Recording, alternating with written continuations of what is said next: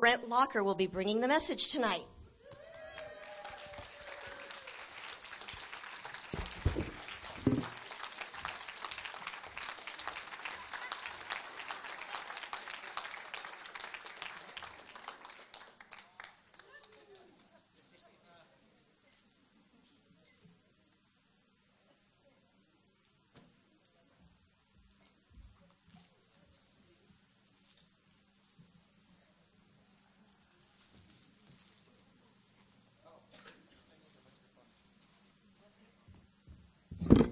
There we go. Hey.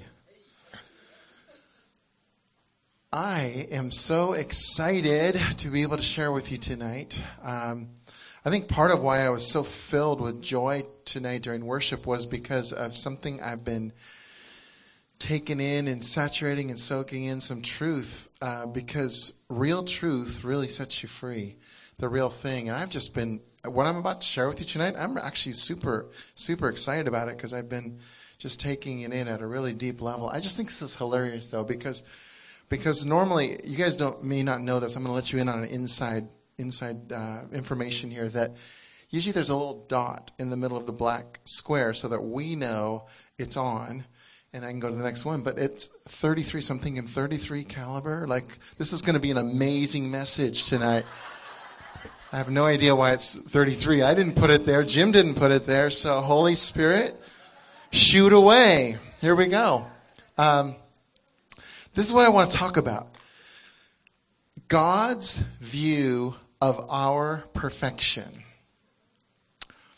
Now, just out of curiosity, how many of you were here a couple Friday nights ago when Stephen De Silva spoke? So at the other church where it was really hot. You probably can't forget that one. He's the one that brought up this idea of perfection, the Hebrew understanding of perfection, and shared a little bit about it. Well, Suzanne told me about it because I wasn't actually there that night. I was speaking at another conference, at a Father's Love conference that night. And she told me about it. I got really intrigued, and so I listened to his podcast, and it sent me on this journey to look into it for myself. In fact, I would encourage you, when you hear something that piques your interest, dig into it yourself. Like, don't just wait for the next guest speaker. Dig into it yourself. There's a reason why the Holy Spirit's tugging on something for you. And there's so many resources on the internet. I realize they're not all have the same trust value, but there's so many resources out there. You don't have to have gone to seminary and know Greek and Hebrew to start checking into some of the amazing, cool nuances of things. So that was just for free there. I just wanted to encourage you to check into stuff deeper. But here we go. Matthew 5:48 says, "Be perfect as your heavenly Father is perfect." That was Jesus that said that. Like, we can't even pawn that one off on, one of the disciples. Jesus said, "Be perfect as your heavenly Father is perfect." Now, the way that most of us understand the word perfect, it kind of makes it feel like this. Doesn't it? What? Be perfect. And not just perfect, but as your Father in heaven is perfect. Oh, that perfect. Got it. So you remember I was just telling you how earlier God's taken your burdens off, and so now you're like, whoa, okay, this is getting really heavy. When I was saved when I was in junior high, but in my college years, I started getting really serious about my walk with Jesus and really wanting to know him and give my life to him and live for him and all that good stuff. But early on, I certainly had this view of perfect in mind. I thought that was kind of the Christian life, that you had to do everything just so. And so, for example, one of the things that I did, I lived in Southern California at the time, and I would commute a couple times a year back and forth. Not commute, but I would drive up to UC Davis where I went to school. So, I'd go back for holidays. And so a couple times a year I'd make the long trek. But in those days, I don't know how many of you are old enough to remember this, but the speed limit back then for Highway 99 was 55 miles per hour. That's poking. I mean, are we ever going to get there? But just so you know, during those couple years of my life, I don't think I ever went 56 miles per hour on that trip. because I couldn't. Because 55. Now, understand something. I'm not trying to like promote lawlessness here. Like do whatever you want. Don't pay attention to the laws. I'm just saying that was all part of my understanding of what a Christian life was. That in every way you had to be perfect to the best you could. And of course, as you probably have figured out, if you've ever lived that kind of life, some of you know exactly what I'm talking about. Some of you don't. But if you've ever tried to live that, the problem is you can start to split the hairs of the split hairs when you're trying to figure out what is exactly the right thing to do. And some would say, well, for example, you can't go to R-rated movies. That's definitely out. I mean, because that's in some book in the Bible, isn't it? Anyway, I'm sorry. But, or some would say, well, you can, but not if it has this kind of stuff in it. And someone would say, well, you can't go to movies at all. And others would say, well, you can't even watch TV, or at least you got to fast forward through the commercials. Anyway, I'm just making it up. But you get what I'm saying is like, what's the perfect thing to do? Even if we wanted to live that way. So it's going to have to go back to relationship, right? In the end, relationship with Holy Spirit. But this is what our view of perfection that we mostly get from the Greek world, our understanding, this is what perfection feels like when we see a verse like that. Now, Stephen De Silva told us, he said, he goes, look at an olive tree. They're just a bizarre tree. Look at that gnarly thing. I don't know if you could see it way back there because it might be light, but that's like one gnarled, trunk like crazy.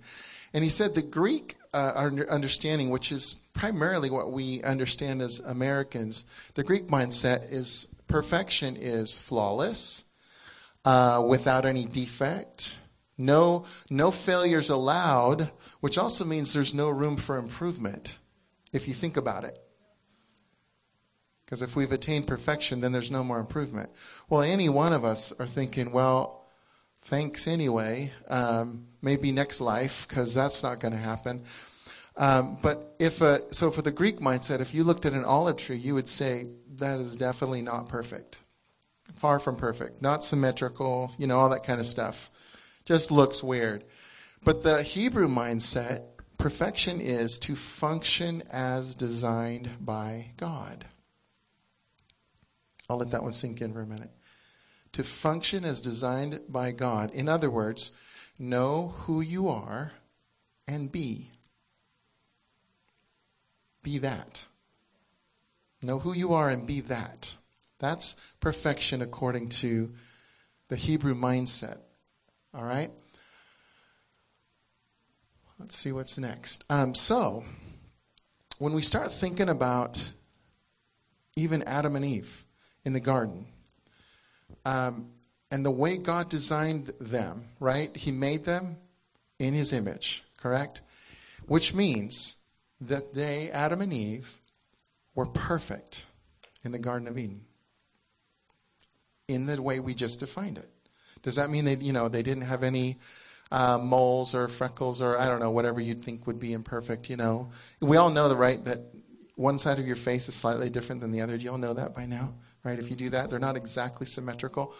But they were perfect in the sense that God made them exactly the way he wanted to. They were functioning perfectly, totally needing him for all things. And he was sufficient for all things. They were good to go. In fact, they were designed to live that way forever.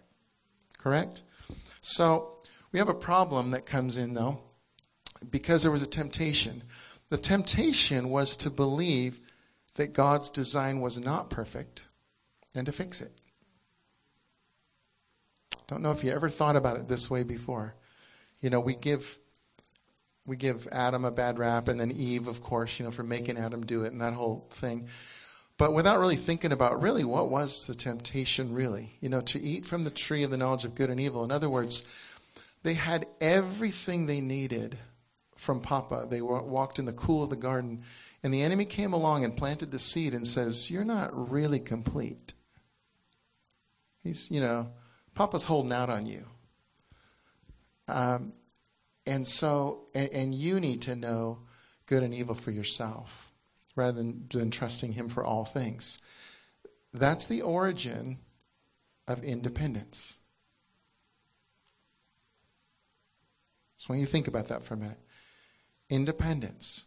I can do this myself. I don't need to trust Papa. I can do it myself. I'll decide what's good and right for us. And to this day, that independent thing is killing us. It's why earlier when I was praying about the heaviness, so often, so much of the heaviness we're feeling in our heart has to do with because we've slipped back into some independent living, which means we're trying to figure it out. We're trying to come up with our own resources.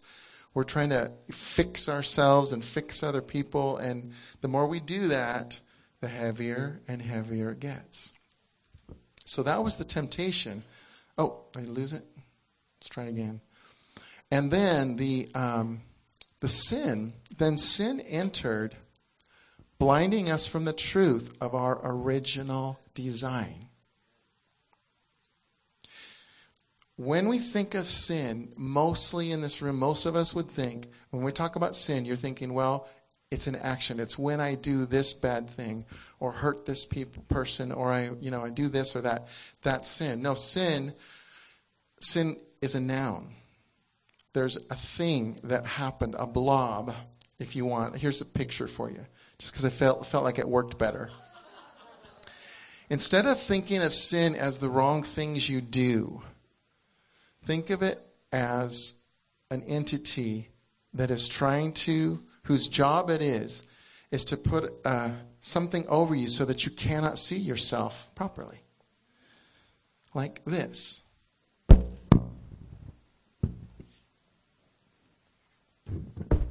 All right, I'm in here.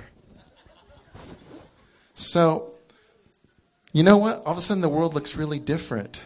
I can actually see most of you, believe it or not, in a little bit of light. But if I went to a mirror, which I don't happen to have right now, but if I went to a mirror and I looked at myself, I would go, oh, yuck. I don't like myself. I don't look very good. I think I need to fix it myself. I need to change something.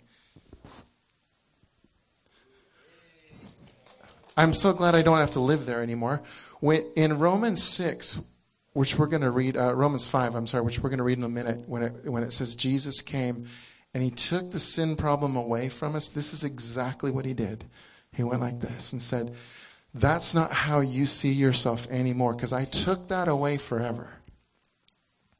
The minute you said yes to Jesus, this veil, the one that's described in 2 Corinthians, the veil that blinds unbelievers, there you go. There's a veil. And that's what sin does, is it distorts our image of our true self. It's a thing, it's a blob that we're all born with. Thanks to Adam and Eve, what happened back then, we were all born with it. But lest we think that we're in this horrible movie that we can never get out of, we're already out of it. It's not on us anymore. When you say yes to Jesus, it's gone. So then some of you, the next question would be then, why do I sin? Meaning, why do I do harmful things? Why do I do destructive things? We do destructive things when we are not choosing to look at Papa and say, who do you say that I am? When we go back, so much of sin in the actions that we do is going back to old patterns, old things that used to provide us some level of comfort, though it was very false comfort and never actually gave you any comfort. But there's something in us that says I'm missing something, and I'm just going to go back and try this thing again. Well, you can go there 1,000,000 times. It's never going to fill your heart. It's never going to satisfy you. But what the Lord is saying is, I want you, I've taken this thing off. Well, first of all, by faith, you have to agree with that. Because if you believe this is on you, you're actually going to see things that way. Faith is an amazing thing, both in the positive and in the negative. What you believe to be true does color your world. It's true. It's very true. And so if you believe there's this sin thing clouding over you, this blob that's still on top of you that maybe Jesus didn't do enough on the cross, and for you it's still there, well, then it could feel like it. But the reality is, by faith, you're saying, no, absolutely, that's gone. Lord, Papa, who do you say that I am? I want to show it to you, just so you know I'm not making this stuff up, okay? Oh. Okay, we're going back. I apologize. I have a video to show you first, and then a scripture. So many of you have seen this video. This is going to show very powerfully the problem when we are not seeing ourselves the way we really are. When we're not asking Papa, what does he see? That's even better than seeing ourselves. The way we see ourselves is we say, Papa, can I have your eyes to see me? But if we don't see things that way, we actually think very, very poorly of ourselves, and it reflects on not only what we do, but how we relate to people. So some of you might have seen this before on the internet, but check this out.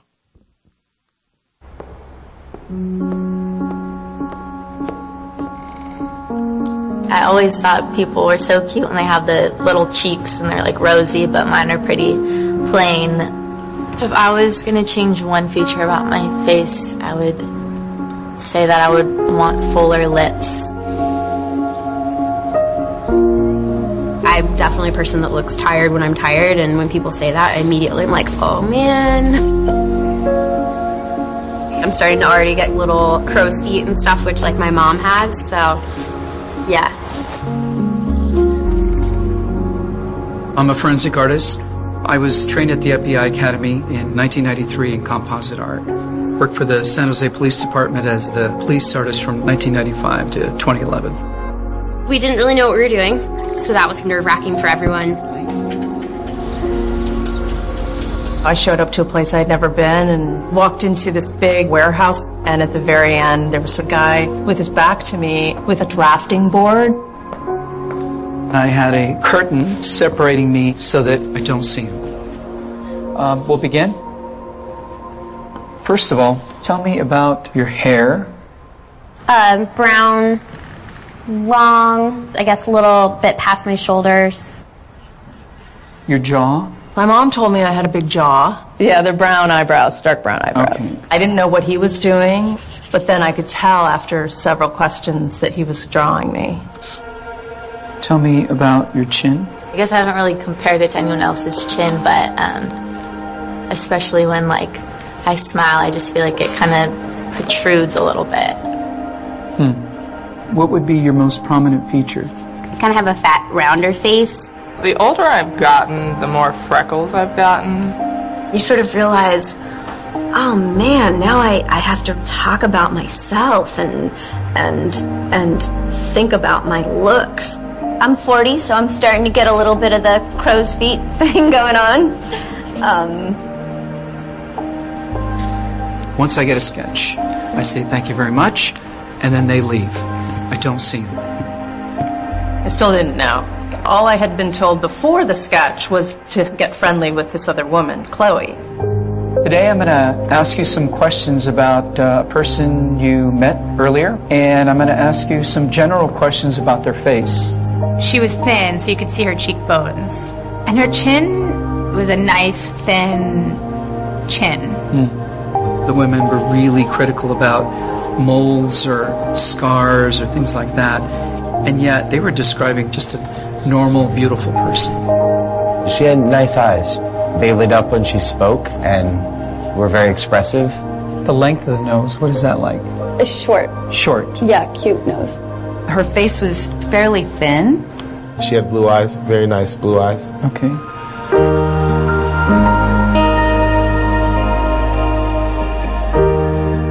So here we are. So this is your self-described image? And then somebody else described you and I did this sketch.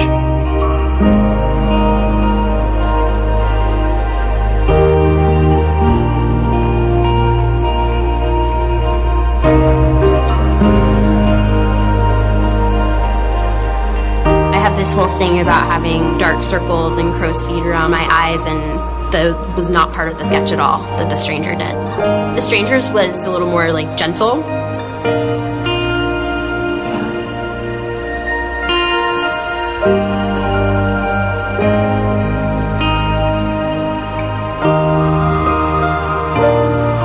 It's pretty different. Just very strange.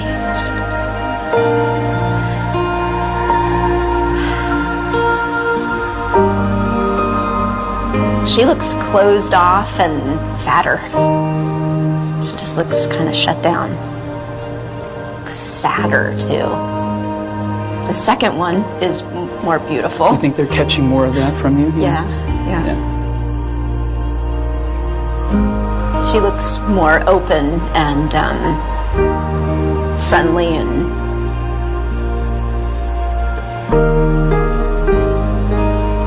happy. I've come a long way in how I see myself, but I think I still have some way to go.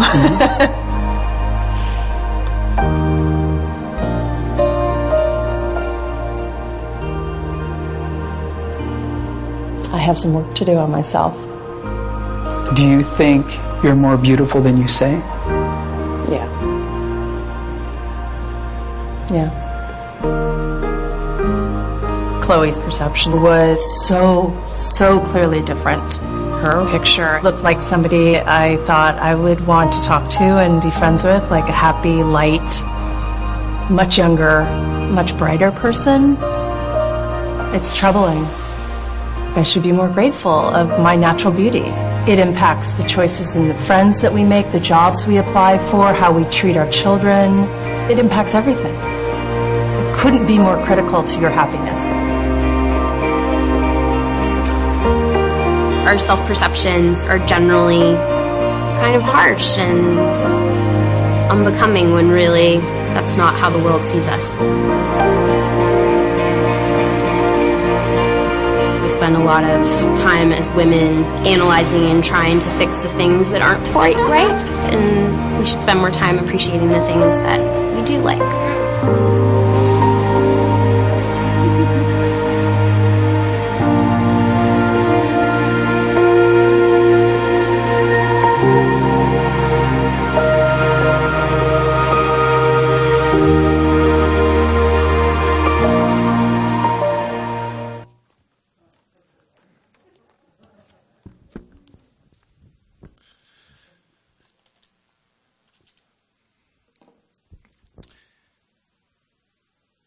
And that it would be the same if it were guys doing it too.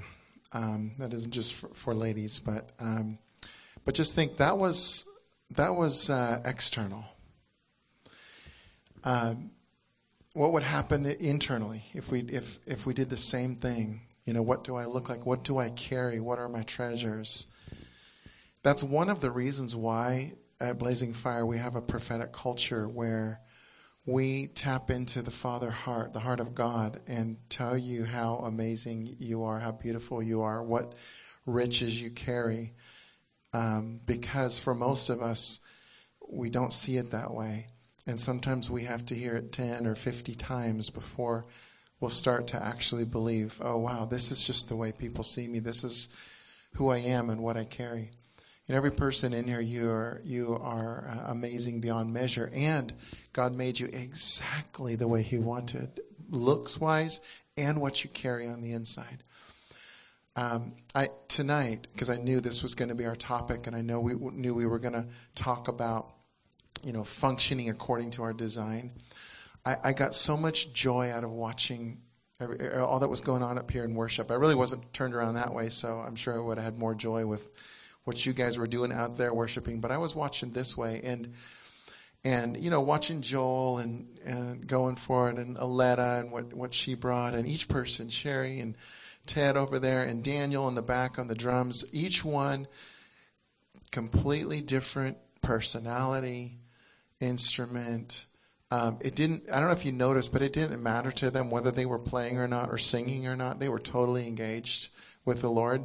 In other words, there are times in life when we're kind of active and doing things. There are other times in life when it kind of seems like we're not doing a whole lot. Do you know that God's not he's not like hyper concerned with that. There are different seasons in your life. But what I was watching with this team, and then even, Sherry over here interceding, and the worshipers with flags, and everybody, really, the more they lost themselves in the Lord, the more they were their true selves. And they didn't all look the same. And they were all doing different parts, and yet together it was something beautiful. Well, that's the body of Christ. And so often we're trying to compare ourselves to others. Well, I don't wave flags like that person, or don't even like waving flags. What's wrong with me, or whatever. It's like we got to stop that comparison thing, not just in worship and flag waving, but in life. That comparison thing is killing us.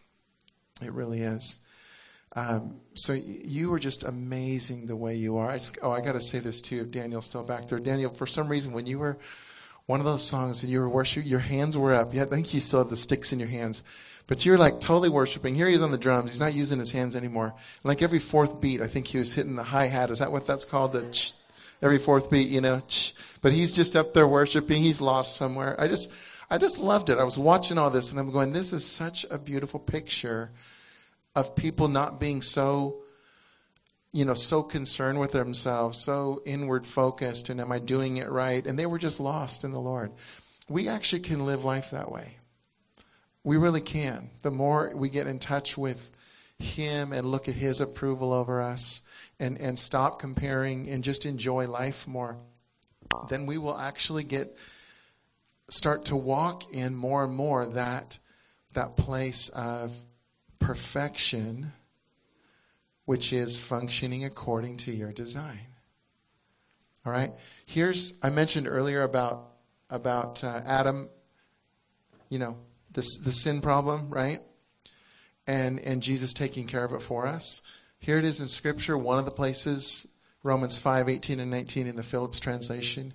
We see then that as one act of sin, that's Adam, exposed the whole race of men to God's judgment and condemnation. So, one act of perfect righteousness, Jesus, presents all men freely acquitted in the sight of God. Acquitted means thrown out of court because there's no evidence. There's no evidence against you. It's been thrown out of court. That's what acquitted means. One man's disobedience placed all men under the threat of condemnation. One man's obedience has the power to present all men righteous before God. And that righteous, whenever you see righteous, now you're getting to that same idea, the same concept. You might be saying, well, I'm not righteous. I still make mistakes. No, get back to the same concept of what we're talking about, which is perfectly walking out who you are. Agreement with Papa. Agreement with your identity. There's a lot of places we can get identity in life.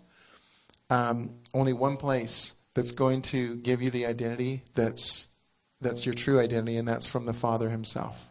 Through Jesus the Father, Holy Spirit. But that's the only place you're going to get it. It can't come, and this is especially for men, but for everybody, it can't come from what you do.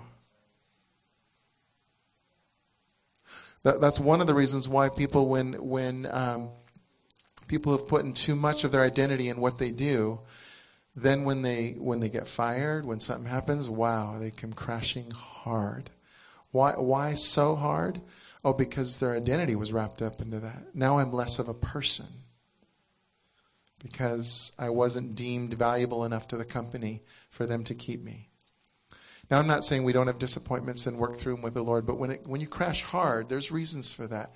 Even relationships with others, significant others, those of you who are married, some try to find their identity in that person. If they love me, then I'm okay. If they think I'm okay, then I'm okay. That actually can't be your identity either. Or your kids, or, go on, your best friend. It has to come ultimately from the Lord. Otherwise, you're going to do a lot of this up and down. This is from, isn't that a great picture? I'll show it to you again. I'll take the words off in a minute. But this is from Ephesians 4:1 in the Mirror. I love this verse in this translation. I urgently appeal to you, therefore, with reference to your original identity, to conduct your life in such a way that your every move bears witness to the weight and the value of who you really are. So what's your original identity? Adam and Eve were walking in it. And Jesus has brought you back to it. In Ephesians 1, it actually says that you were in the Father's heart even before the foundation of the earth. See, that's your original identity. A son, a daughter, who's greatly loved, who's greatly cherished, who's made exactly the way he wants you. We're going to practice something because I'm going to do it later. But I want to ask you a question, and I'm going to tell you the right answer, okay? The question is, I'm going to ask you, who are you? And you're going to answer, if you're a male in this room, you're going to answer a son. And if you're a female in this room, you're going to answer a daughter. You ready? I gave you the right answer. Everybody got it? Okay. Who are you? Who are you? Who are you? Okay. Of the Most High Father, who is wildly in love with you, who likes you just the way he made you, or he would have made you different. Hey, there's a good thought.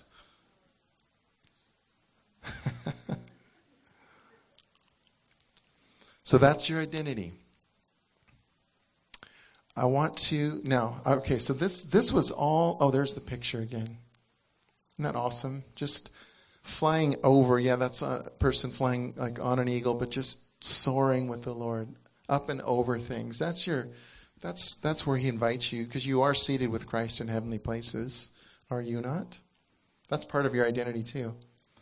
So, I searched deeper. I gave you before the definition that Stephen DeSilva gave me, but I looked myself and I started looking into this word tamim, which is the Hebrew word for perfection, for perfect. It's actually a noun. That ought to tell you something right there. It's not a verb. Most of us, when we think of perfect, we think of doing things to be perfect. It's a noun. It's a state of being. It's who you are. Where a person has completely expended all of their resources to come to the end of themselves. What? Are you kidding me? That doesn't sound like what we know of perfection. Oh yeah, you've come to the end of yourself. You're done. Because you've done all you know to do, and now what's left is, it's got to be God. I got to go back to the source of why I'm alive, who made me, because he knows exactly what I'm doing here.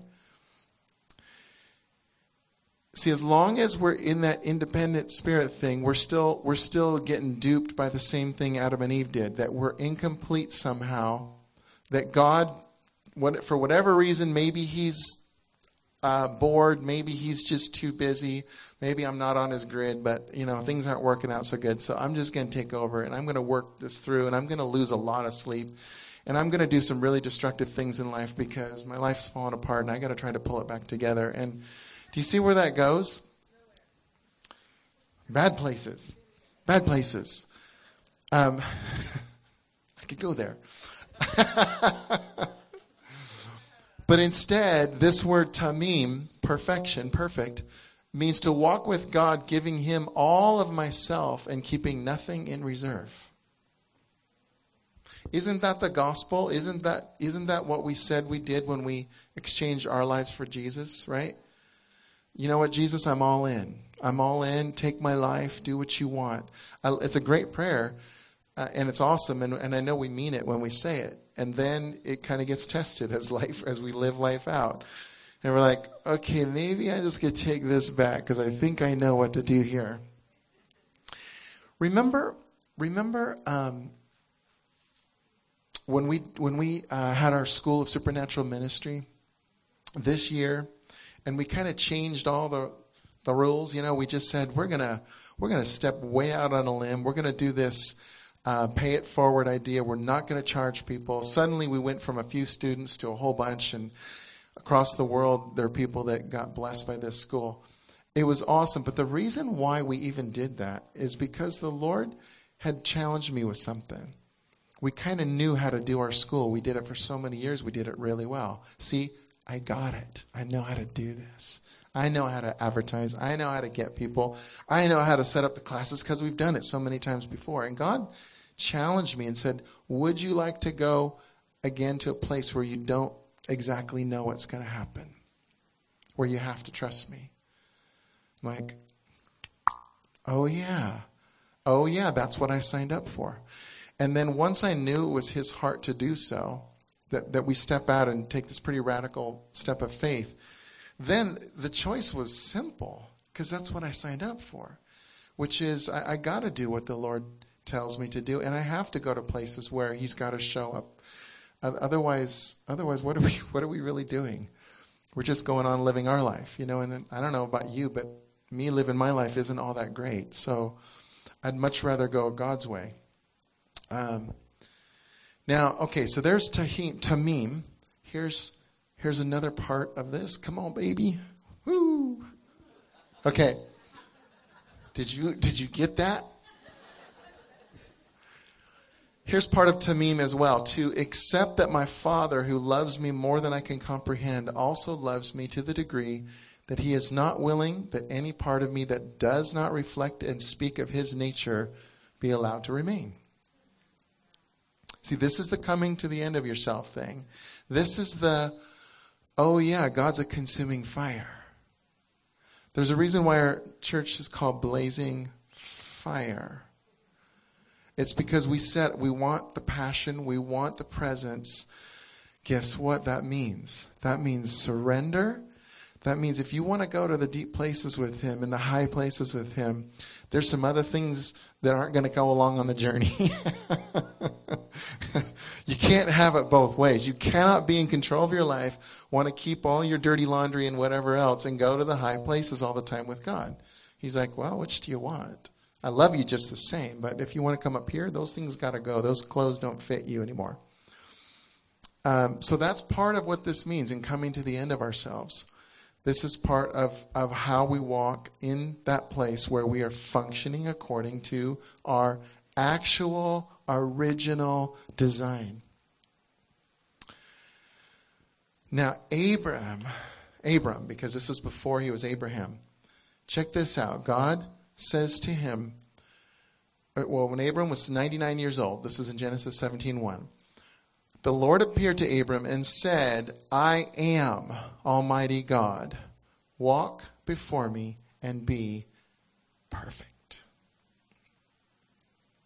Abram, I want you to walk before me and be perfect. Now think about this. Jesus wasn't on the earth yet, hadn't died a death yet, and God's saying to Abram, I want you to be perfect. I want you to be Tamim. Abram, I want you to come to the end of yourself because I want the world to see what happens when I say some pretty impossible things and throw some covenants out there because I can't help myself. And somebody is willing to get to the end of himself, which he had to do, right? He tried to make it happen himself. He made big boo-boos that we're still living with on the earth today by trying to do it himself. But God says, yeah, but you know why I consider you righteous, Tamim, perfect, is because you believed me. You came to the end of yourself and said, I believe God, he's going to do it. That is Tamim. That pleases me to no end. I'm going to do what I'm going to do. None of you can fix yourself, let alone other people. On your best day, you get some revelation about some things in your heart that aren't quite right. And even on that best day, it's not up to you to fix it for God. It's up to you to say, Papa, thank you for showing me this. That's not the real me. That's not my original identity. Would you take care of this? That's what he's asking from us. And that, you know what? That's vulnerable. That's scary. If you have some deep trust issues, how do you trust someone when you have deep trust issues? Do you think God doesn't know that? He does have a way of breaking those down sometimes over time, sometimes over years, until you finally realize, oh, he really is a papa who I can trust. And he says, yeah, I am. Always have been. You can trust me. I'm going to take care of you. Now check this out. So that's Abram. And by the way, you all know too from reading that story, he was in the sense of perfect, like, the Greek sense, he was not very perfect. Did you know that? Adultery, child out of wedlock. I mean, we can go on and on. And God says, and you're my righteous man. You're my perfect man. Why is that? Oh, because you chose to believe me that I could turn this around and do what I said I was going to do in your life. And now the whole world's going to see it. And because you are willing, you're going to have more descendants than the grains of sand, than the stars in the sky. That's a different part of perfect than we've believed in the past, isn't it? That's not the kind of perfect we think about. So check this out. Now that you understand this understanding of Tamim, you can look at actually the sacrifice of Jesus a little bit differently. Jesus, the Lamb of God, which takes away the sin of the world, was a lamb without spot and blemish, right? He was perfect. Which means what? He held nothing back. He came to the end of his own resources as a man and said, Father, I'm yours. My life is yours. I'll do anything you say. And in the end, and into your hands, I commit my spirit. That's a different side of perfect. Did he also perfectly keep all the laws for us? Yes. He did it all. But you may have never thought about this, that actually that Tamim, the perfection of Jesus, how did he get there? He said, Papa, I trust you. I'm your son. I know who I am. I'm your son. You are going to take care of me even when it looks really bad at times. And in the end, he's raised to be seated with the Father. And all of creation is going to worship him for eternity. But as a man, he let it all go. Said, Father, I'm yours. You do what you want. Whew. And one more verse from Luke 12:48. This is a different kind of understanding of this parable to the parable of the talents. But to him whom much is given, much will also be required. And we usually think of that in terms of our spiritual gifts, our life. When he gives us certain things, if we invest it well, he'll give us more, and that's true. There are layers to this story. But that word required actually means sought from, seeking. So to the one who's given much, much will be sought from you. Our Father wants us to see that he has given much to us. See, he's deposited his glory, his spirit right inside of you. He's given you much, much, much. And now he seeks to find that much inside of us. He's seeking to find it. He's pulling it out. He's seeking for his son. And he's seeking his son in you and me. This is wild. He is seeking himself in you and me. See, he's drawing it out of us. He's like, you're in my image. You are the body of Christ. How many different words are used like that? And we're all going, yeah. Okay, that's cool. We're in the body of Christ. Awesome. Yay. And no, he's like, no, you don't get it yet. You are the body. You are Christ on the earth. Let's use some different words. And that really, that can really bother some people. Like, wait a minute. What are you saying? I'm just saying what the Bible's saying. I'm just saying what God said. That's Christ in you. You're Christ on the earth. And so the Father's drawing it out because he wants you to see what's inside of you. Why else would he say in 1 John that one day when we see him, we shall be like him? How do you explain that? we're going to see a movie clip, wake you all up a little bit now you're with me. Most of you are with me. That's good.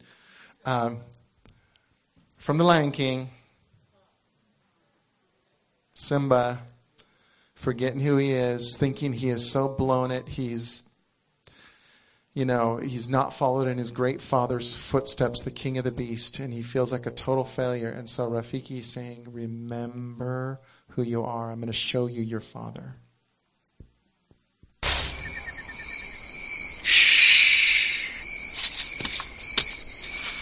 Look down there.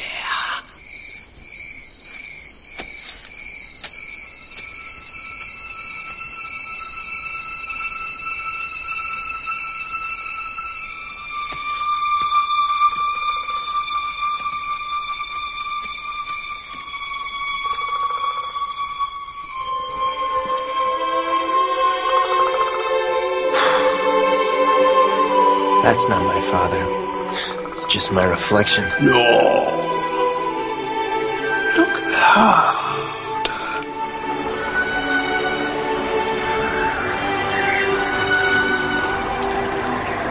You see, he lives in you.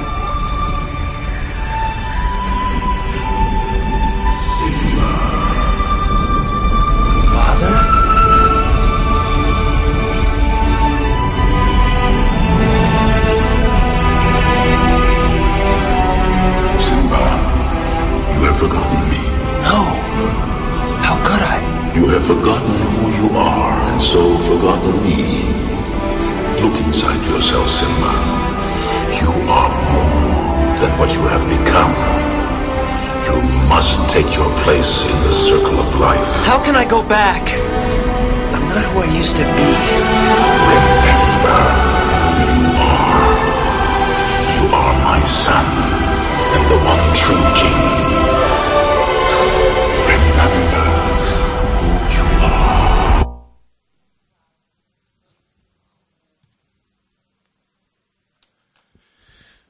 Remember who you are.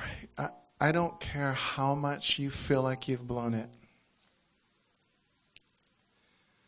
God's actually not going to let you rehearse that very long before he's going to break in and say, remember who you are.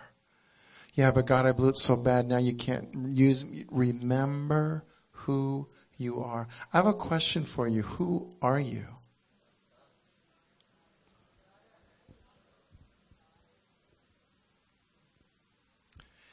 A little bit later, in just a few minutes, we're going to get to some ministry, and I'm going to hold something up for some of you over here. I'm going to be off to the side. We're going to have our prayer team over here if you need prayer ministry. But I found this just recently. You're not going to be able to see it well from where you are. But it's not only a lion looking right back at you, but it's 3D. And it leaps out at you when you're up close. And I want to, at the end of this, especially if you're feeling like you need a reminder of who you are, we're going to have a line, and I'm going to hold this up, and I'm just going to tell you who you are. Now, it's got to be a short thing, like 30 seconds tops each, because there's a lot of you. But for some of you, you need to look, and this is just a reminder to look and remember who you are. Because when you choose, by the way, that's called repentance.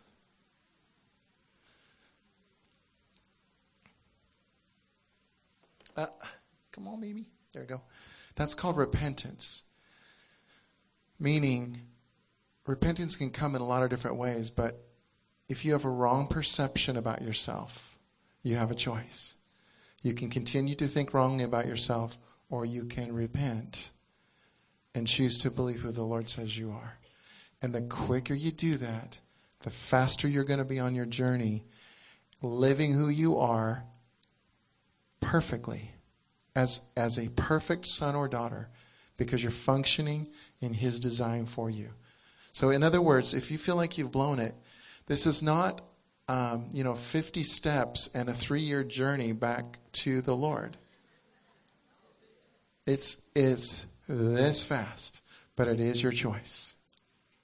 He gives us choice. He says, remember who you are.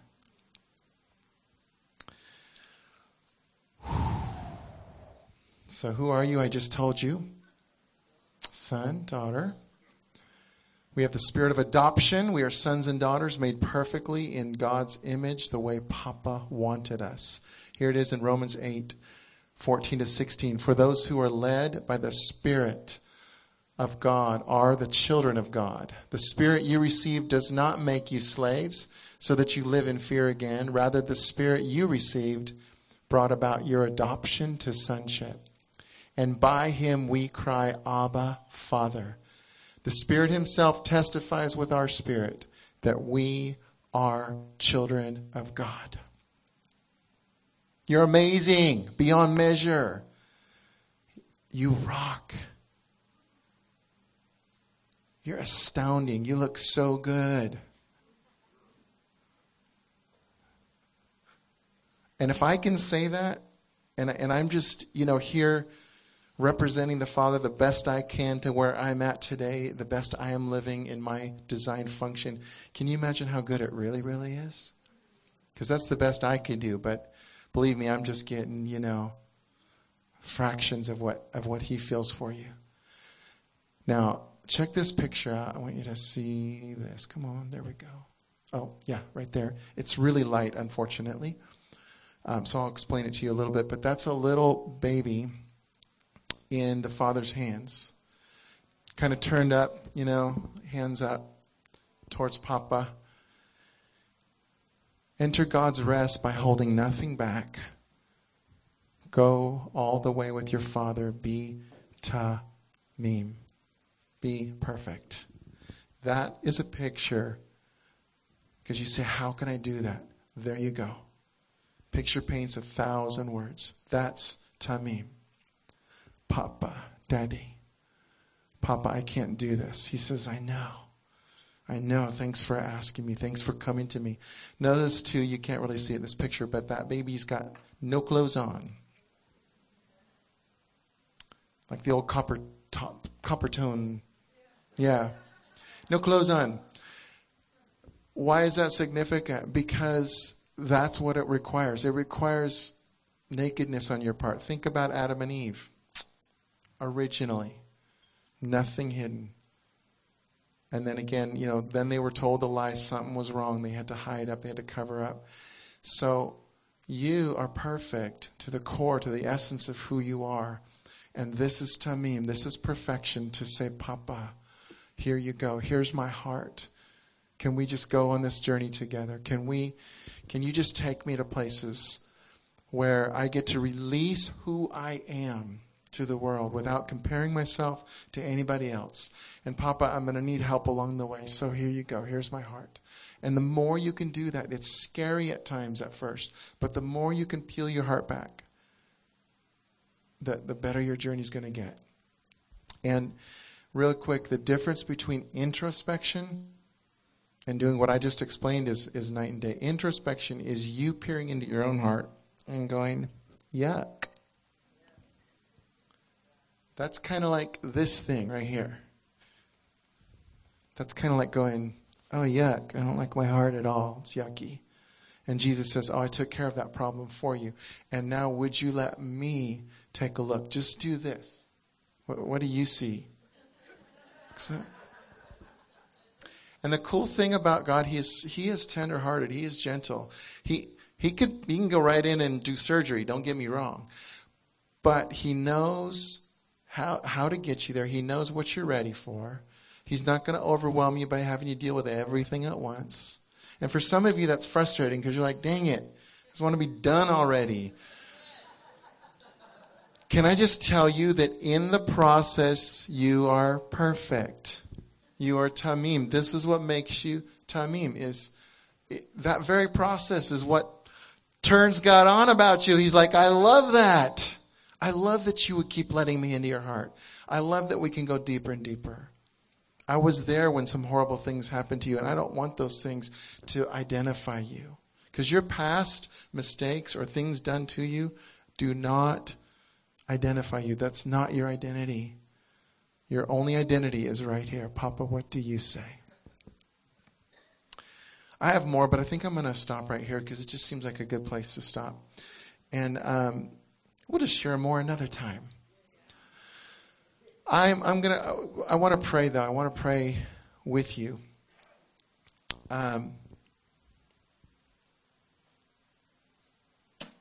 Would you stand, please, if you're able?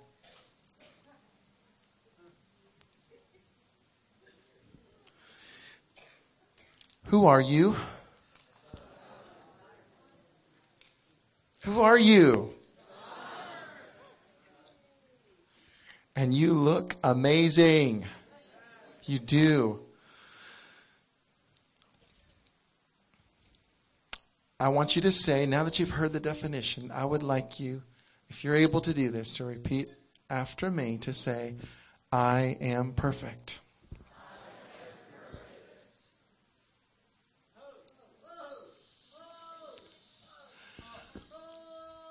I am functioning the way God designed me.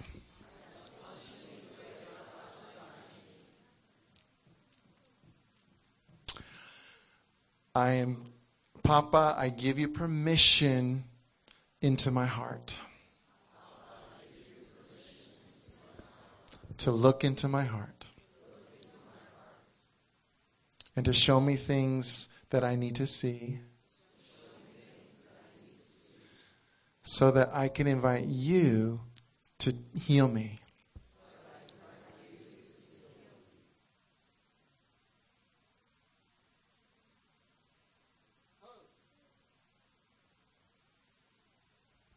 And for some of you, he is already showing you some things. For some of you, there's things you've stuffed down for a long time just to function.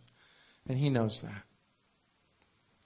But he's saying, hey, can we go on a journey? Can you take my hand? Can we just go to a deep level?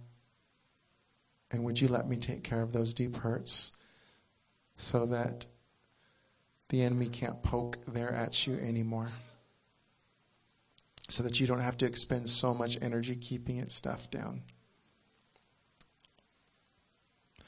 And your yes to that, if you like that idea, just say, yes, Papa. Yes, Papa, I trust you. I trust you. And again, he's not going to give you more than you can handle. That's straight out of Scripture. He's not going to. He loves you too much. See, he's going to get you there successfully. He knows if he overwhelms you with too much, you'd give up. He's not going to do that. But if you're on that journey and it just seems like one more thing and one more thing, just understand you're going deeper and deeper. It's getting better and better. It's not an endless cycle. You're not going to have to go around the mountain a million more times. But just trust him. And he's doing exactly what he told you he would do.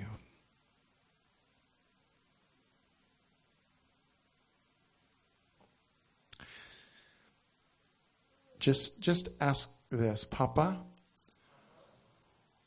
what do you see in me? Who do you say that I am?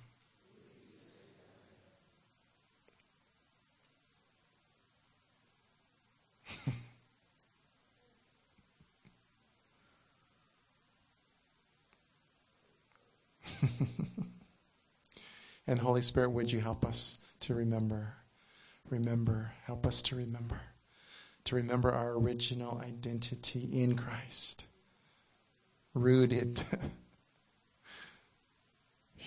purchased, free from sin. We're free. In fact, would you say that I am free from sin? But this time say it like you mean it. I am free from sin.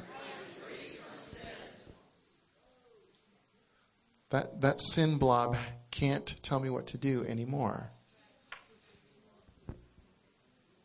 It's true.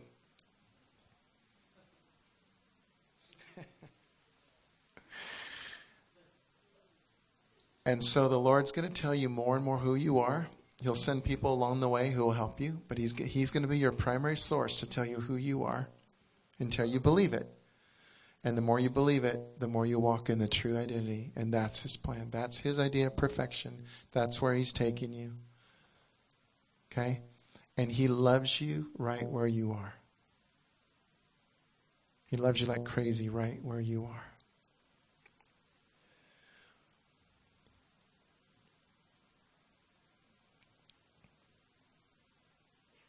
So one last phrase. Lord, help me to know who I am so that I can be who I am.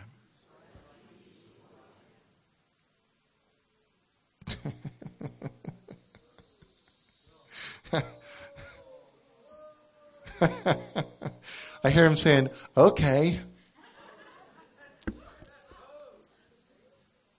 So, could I have the prayer teams up here? If you're on the prayer teams, come on up. We just want to be able to bless people. And again, tonight earlier when I was saying I was feeling so much lightness of the Lord and really wanting to exchange heaviness for lightness, any sorrow for joy and all that good stuff. So particularly if you came in here tonight and you want someone to just pray that in agreement over you, that'd be a great thing. I mean, you can come up for all kinds of other stuff that you want prayer for, but that would just be an awesome thing. Like I said, I'm looking where, maybe I'll go, no, you're over there. I'll go way up in the corner. I'm going to go in the corner with the lion picture. And as you come up, actually, you don't really need to say anything. I just had you repeat a lot of things. So all I want you to do is look right in there. I may say a few things to you, but mostly I just want you to take that moment, even if it's a brief moment, just to kind of lock in and go, okay, yes, Lord, I'm choosing to remember who I am. Because you are truly great beyond measure. All right? So I bless you with the peace and the love of Jesus. Amen.